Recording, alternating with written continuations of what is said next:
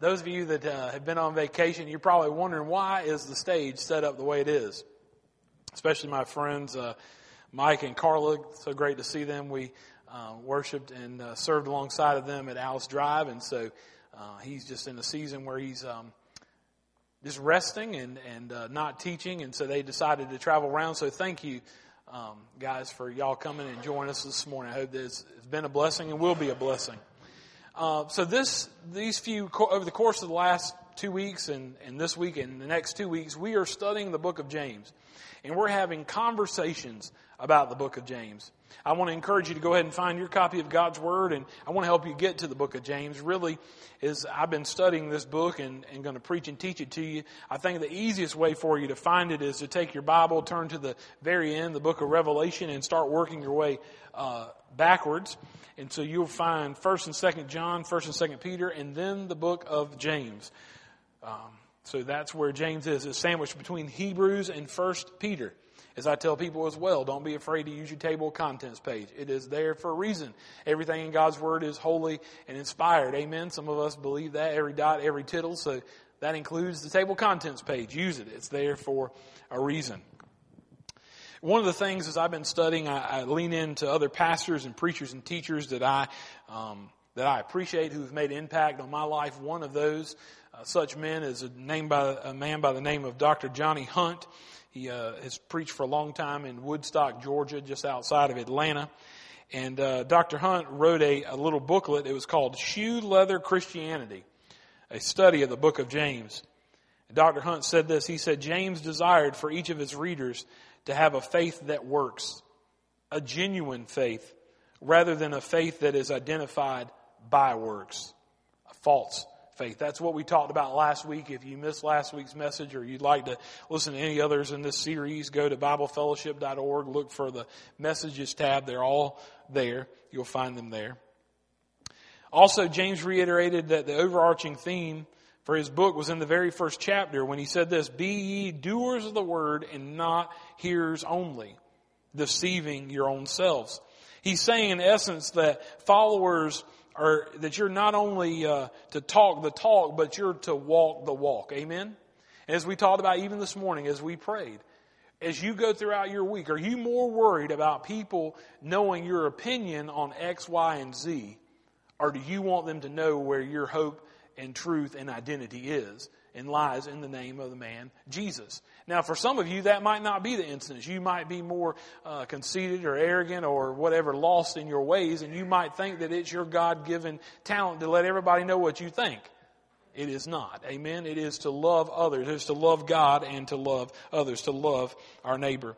And so in essence, as Dr. Hunt talks about, he says that in the book of James, we observe Christian belief connecting with Christian behavior.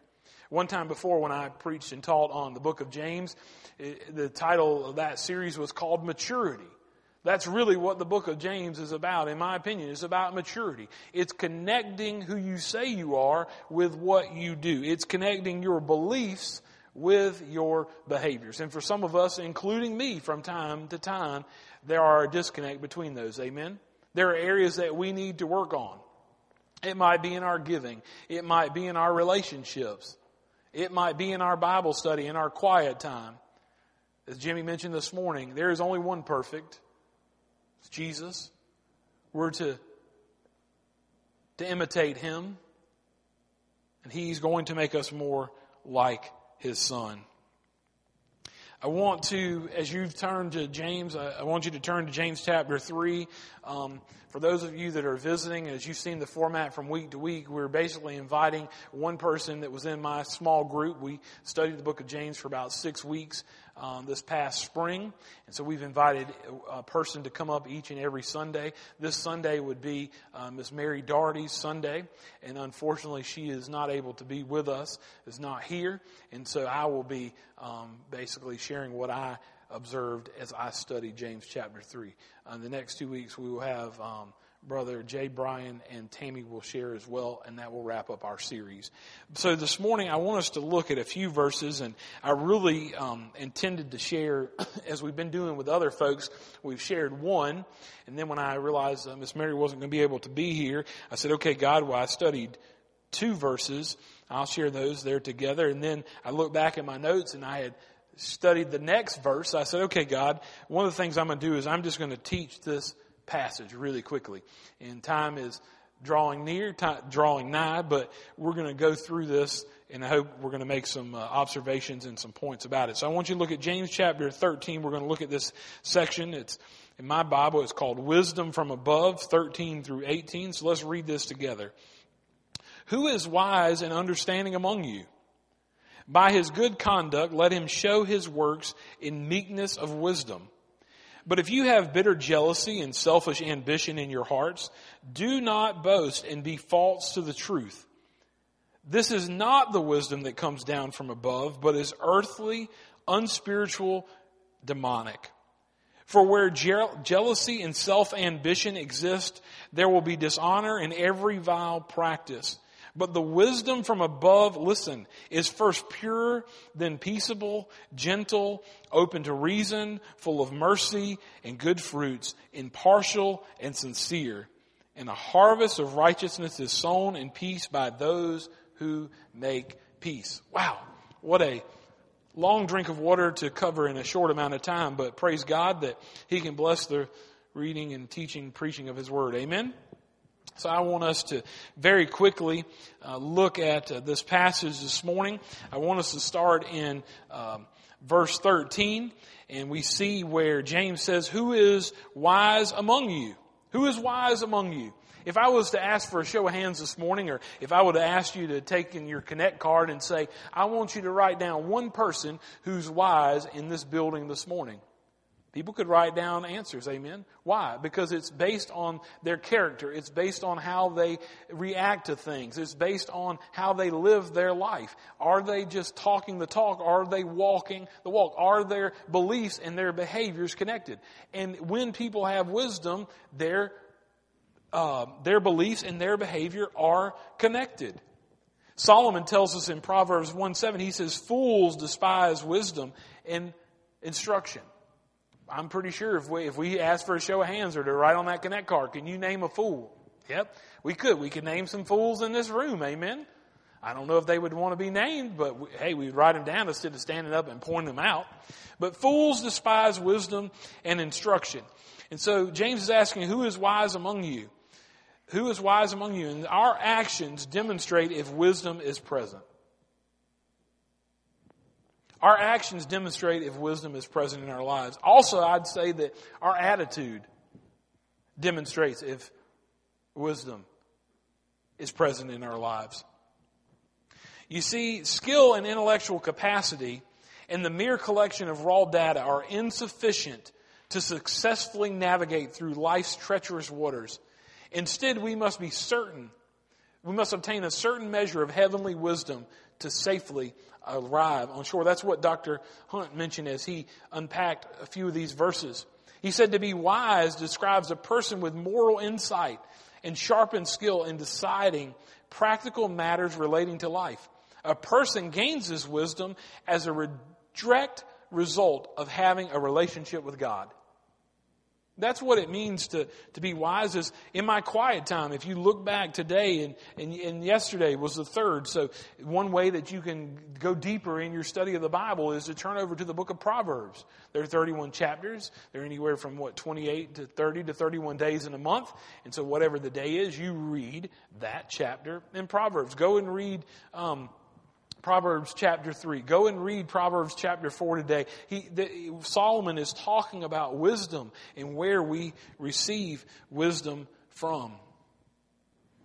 Then we see in verse 14, it says, but if you have bitter jealousy and selfish ambition in your hearts, do not boast and be false to the truth. See, bitterness becomes a deadly poison to healthy relationships. Bitterness becomes deadly poison to healthy relationships. When you have bitterness, there cannot be health. Right? As my brother Jim Johnson, who sharpened me early on as I began to take next steps in following Jesus to serve Him, I'll never forget that Jim talked about and has preached a message about we can get bitter or better. And a lot of times in our lives, in our relationships, we stand at that crossroads. And we have a choice to make. Thank God for God's sovereignty. Thank God for free will. And we stand at that crossroads. And in that situation, whatever just entered our life, that we were smacked in the face or we were pushed down or we were caught off guard, we stand at the crossroads and we can either get bitter or we can get better. We can either sulk, we can either complain, we can wallow, we can gossip, we can be angry and jealous and bitter, or we can turn to the Lord and say, Lord, I don't understand this. I don't know why this is happening. Will you help me? Give me wisdom in this situation. Give me wisdom in this situation. You see, as Dr. Hunt mentioned, if wisdom is going to operate in a believer's life, then he or she must begin with a cleansed vessel. It's on the inside. And some of us in our churches today, in our community, at this church, and others in our community, they look nice. And they look sharp when they come. They might look clean on the outside, but are they clean on the inside? Is there bitterness? Is there jealousy? Is there rage? The word here, bitter, really probably refers to a violent or even uncontrollable sentiment settled in a person's heart. But listen, it's not just bitterness James has in his sights, but it's bitter jealousy. Desiring the good of one's brother or sister is replaced by desiring destruction. If persons are more interested in preserving self than adoring God, wisdom will hardly find the suitable soul necessary to grow and thrive. I'd like for us to look at verse 15. What do we learn in verse 15? This is not the wisdom that comes down from above, but is earthly, unspiritual, and demonic. Right? I mean, he's making wisdom from above. That should be what we're seeking. When we wake up in the morning, sometimes my prayer is, Lord, will you give me wisdom for this day? Will you give me focus? Give me focus to do what I need to do? But give me wisdom. Are you praying daily for God's wisdom? Not that you may get through on your own, but that He will empower you. He will show you through His Spirit and give you wisdom. Sometimes He'll say, and He's done it to me since I've been your interim pastor, sometimes He's like, shut your mouth.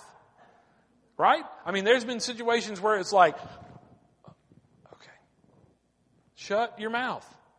That's wisdom. Amen? So it's earthly. Then we also see that it's unspiritual. Some translations say that it's natural. That it's natural. So it's earthly, it's natural. And then James goes so far to say that it's demonic. And so then that begs the question, how can we discern the presence of demonic wisdom? How can we discern the presence of earthly wisdom? How can we discern the presence of whether it's unspiritual wisdom? Well, look with me, if you will, in verse 16. Verse 16. Verse 16, we see this. For where jealousy and self-ambition exist, there will be disorder in every vile practice. For where jealousy and self-ambition exist, there will be disorder in every vile practice. Listen, James tells us if jealousy and self-ambition are combined, that there will be. Not there could be, or that there might be, but he's saying it is guaranteed that you will have disorder. You will have chaos. Does that define some of our churches? Does that define some of our small groups? Not ours, but in our world. Does that define some of our communities? Does that define some of our families? Jealousy plus self-ambition equals chaos.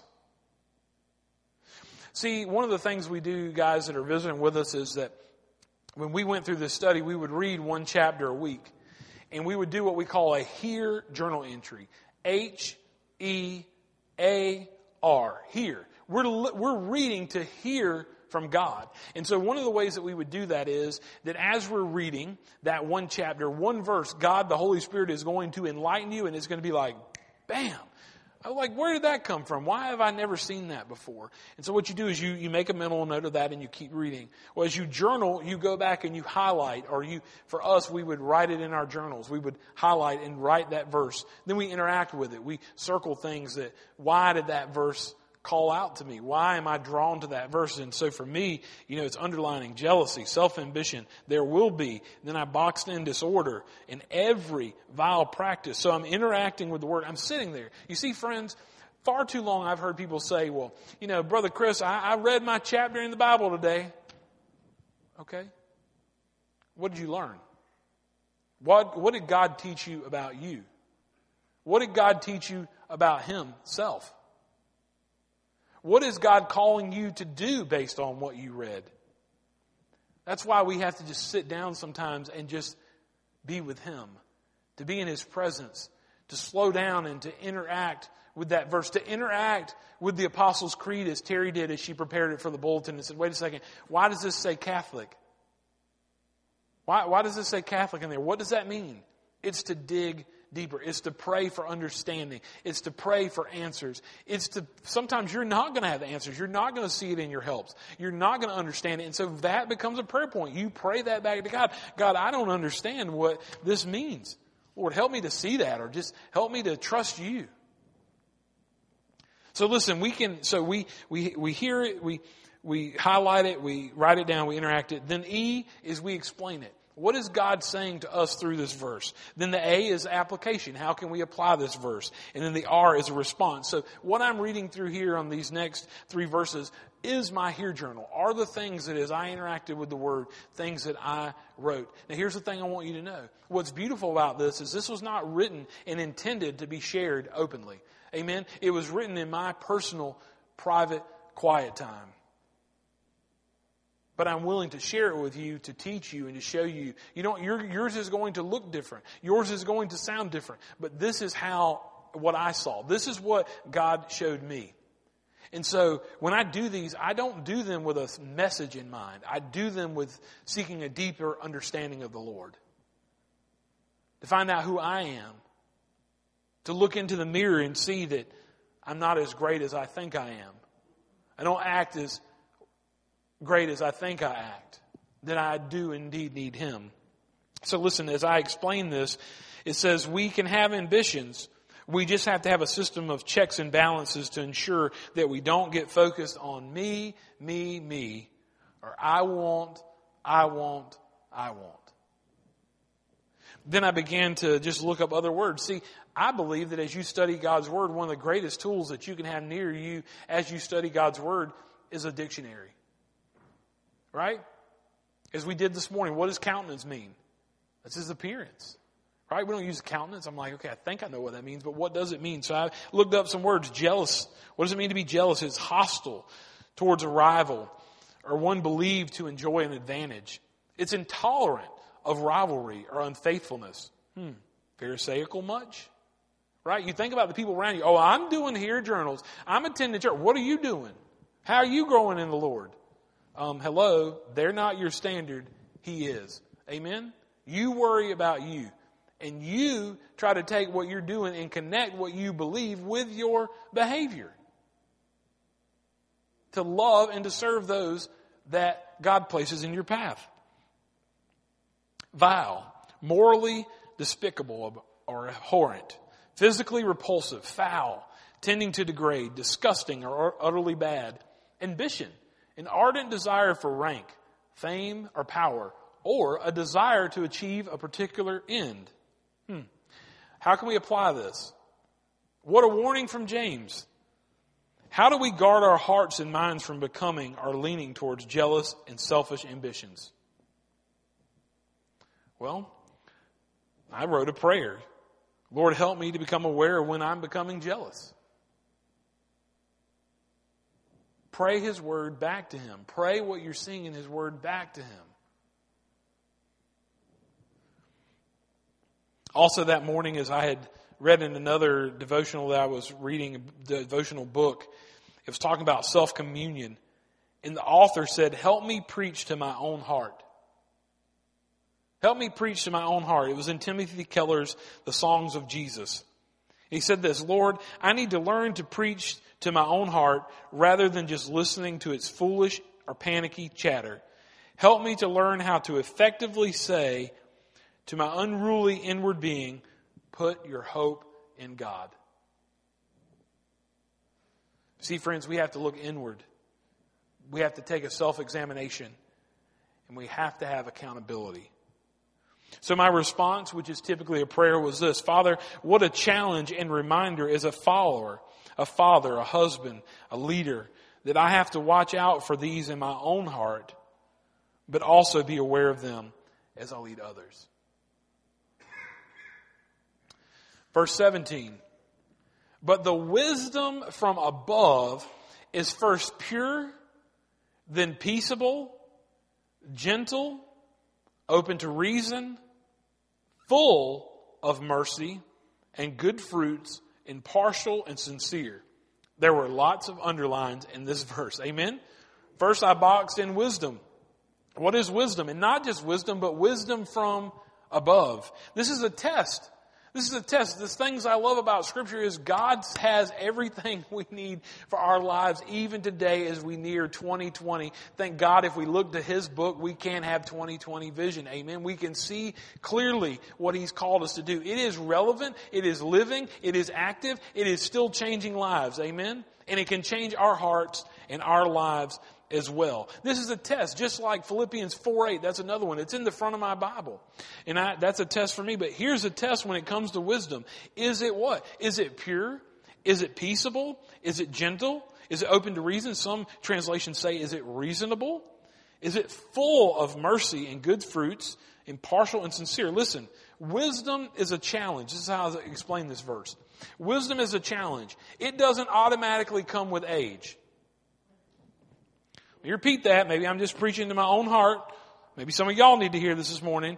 Wisdom is a challenge. It does not automatically come with age. Just because your hair might be full of gray does not mean that you are full of wisdom. Could be, but not always. And at least not in every area. Amen? Might be in some things. James reminds us that we should be looking for true wisdom from heaven above. Go back to what he told us earlier. We should be what? Quick to listen and slow to speak. Why did God give us 2 ears and 1 mouth? Because we need to probably be listening twice as much as we talk. Amen? That means that we must process things that are coming our way. Some people process that slower than others, and some faster. Amen? So as you're following God, as you're taking next steps, man, you're on fire and you're doing great things and you're just throwing out all these truths and you're just so excited and people are like, holy cow, like take a Xanax or something. I think that's what you're supposed to take anyway. Like take something and like calm down, you know? But no. You know, we have to remember that people process things slower than others, some faster. So how do we apply this? What a test for whether we are wise and if what we think is wisdom is or is not, in fact, wisdom. Right? It should be from God, and it will be pure of, it will be pure, it will be peaceable, it will be gentle, I circled that, open to reason, I underlined that and wrote a question mark, and not just have mercy, but be full of mercy, along with fruitful, impartial, and sincere. So, kind of one of the things, even as I was preparing for this morning, that reasonable, right? Open to reason, reasonable. What does that mean? Well, I'm not tracking with that. But easily obeying, compliant, accommodating, submissive.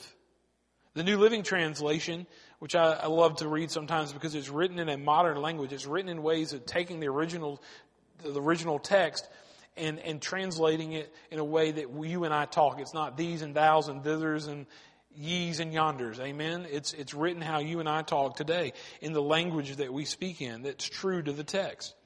Listen, it says peace-loving, gentle at all times, willing to yield to others. That's what wisdom is. Willing to yield to others. Whether that's your spouse, whether that's some leader in your life, willing to yield to others. The King James Version says easily to be entreated. That means ready to forgive. So see, there are things when you study God's Word, you're not going to understand everything. Write it down. Write it down. Interact with it. Write questions. So my response to that was, help me to realize that I am not wise, but that I must daily seek wisdom and strength from you. Last but not least, verse 18. Verse 18. And a harvest of righteousness is sown in peace by those who make peace. The Amplified Version says, and the seed whose fruit is righteousness, spiritual maturity, is sown in peace by those who make peace, by actively encouraging goodwill between individuals. How do we explain that? Being a peacemaker is not an easy job. Listen, we all want peace, but we don't want to work for it. We don't want to seek it. We all want peace, but we don't want to work for it. We don't want to seek God for it. We just hope that it magically happens. What does it mean to sow? It means to plant. It means to plant seed by scattering it in and on the earth. It means scattering it in our relationships. It means scattering it in the interactions we have with others. And so my application, I ask a lot of questions. I don't like answering questions. I like asking questions, but it's hard to answer them sometimes. Amen? But I have to seek God, and I have to say, okay, God, what do you want me to see in this? And I got to answer it because how did I get that question?